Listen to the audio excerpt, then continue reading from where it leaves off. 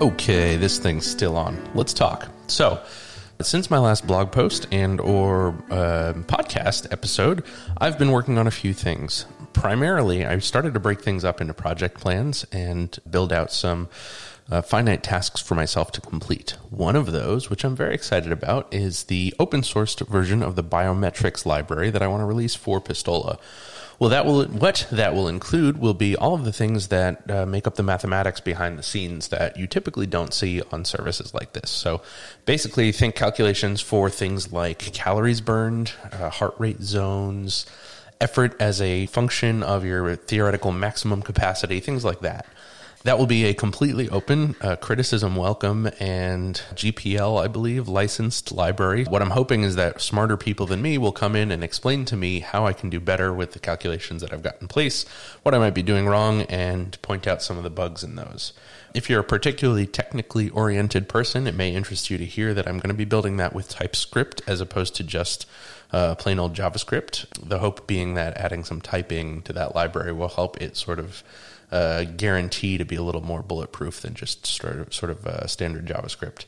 That's in flight right now. I'm working on releasing the first version of that, which will have just a couple of function calculations. And of course, with that will come the semantic versioning nonsense to track the release numbers so that people who may end up using this thing can use it in a way that's valuable to them.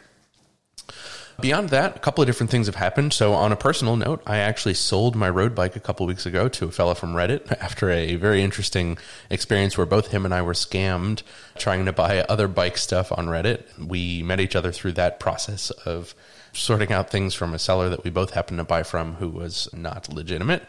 Sold him my road bike. It was a Cannondale CAD 12 disc that is now out of my life. I'm stuck for the moment with only my All City Macho Man disc, which is one of my favorite bikes. But really, really excited that as of yesterday, just shipped my brand new Rondo Route gravel all-road bike. So in the next week or so, I expect to have a new bike underneath me for some rides. I've got a ride coming up in Atlanta in a few weeks that I'm really excited about. I'm going to go do, it's basically a road gravel mountain bike-ish race around the Beltway in Atlanta called the Belt Grind, which should be a good time.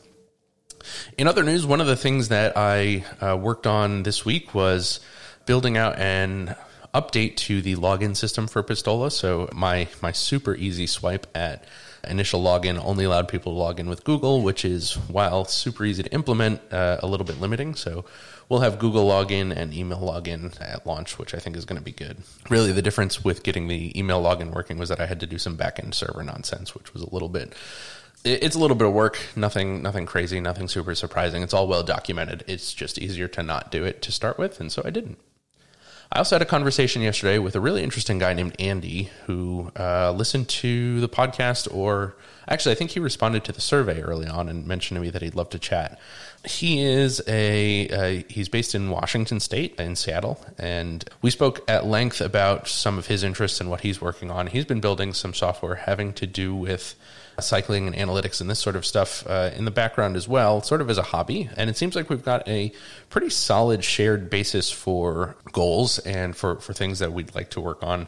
And so, we spoke a fair bit about what he's built, some of the cool technology that he's built his service with, and the problems that he suffers from. And one of those problems is getting his stuff out in front of eyeballs of people like you who are listening to this, people like you who are interested in new technology and are interested in sports and activities outdoors, who just don't know that he's built something that's really exciting. So he was interested in what I've been doing because this is different. This is something where sharing my whole process and my suffering and the challenges of building something like this in a way that's honest, hopefully will attract an audience of people who identify with that. I'm trying to be very intentional about building a brand that is sort of starting with me and with my voice rather than a brand that starts with some nebulous third-party we that's larger than just me, because there is no we larger than just me right now. The product is me. I'm building this from my own experience, and I don't want you to be under the impression that I'm building something with a venture-backed team of 1 billion engineers in an office somewhere. As much fun as I'm sure that would be right now, that's just not the reality of it.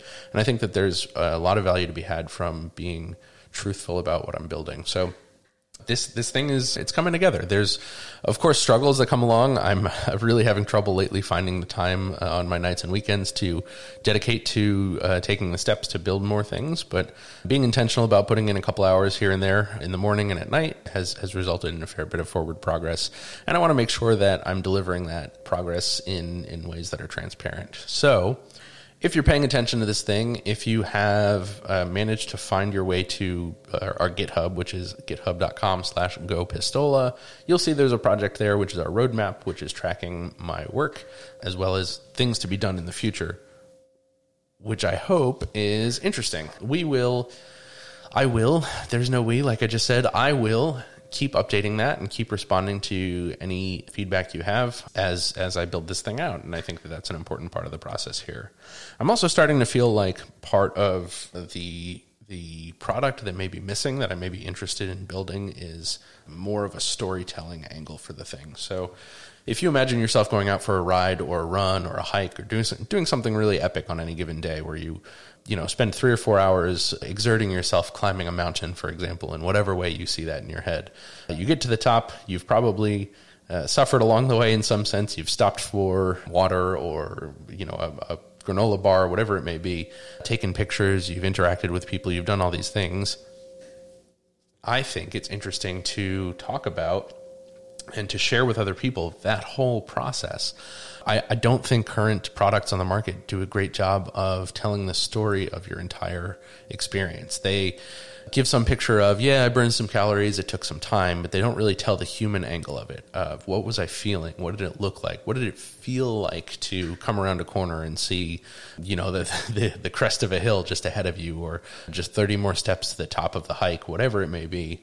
I think those things are missing right now, and I think it'd be really interesting to approach this thing like it was a storytelling tool that allowed people to, with words and with pictures and with audio and video and whatever they had, whatever made sense, overlay that onto the timeline, the map of their experience, to be able to share that with people. I think people would attach really well to that. I also think that exact same thing would work really well for an athlete speaking to a coach.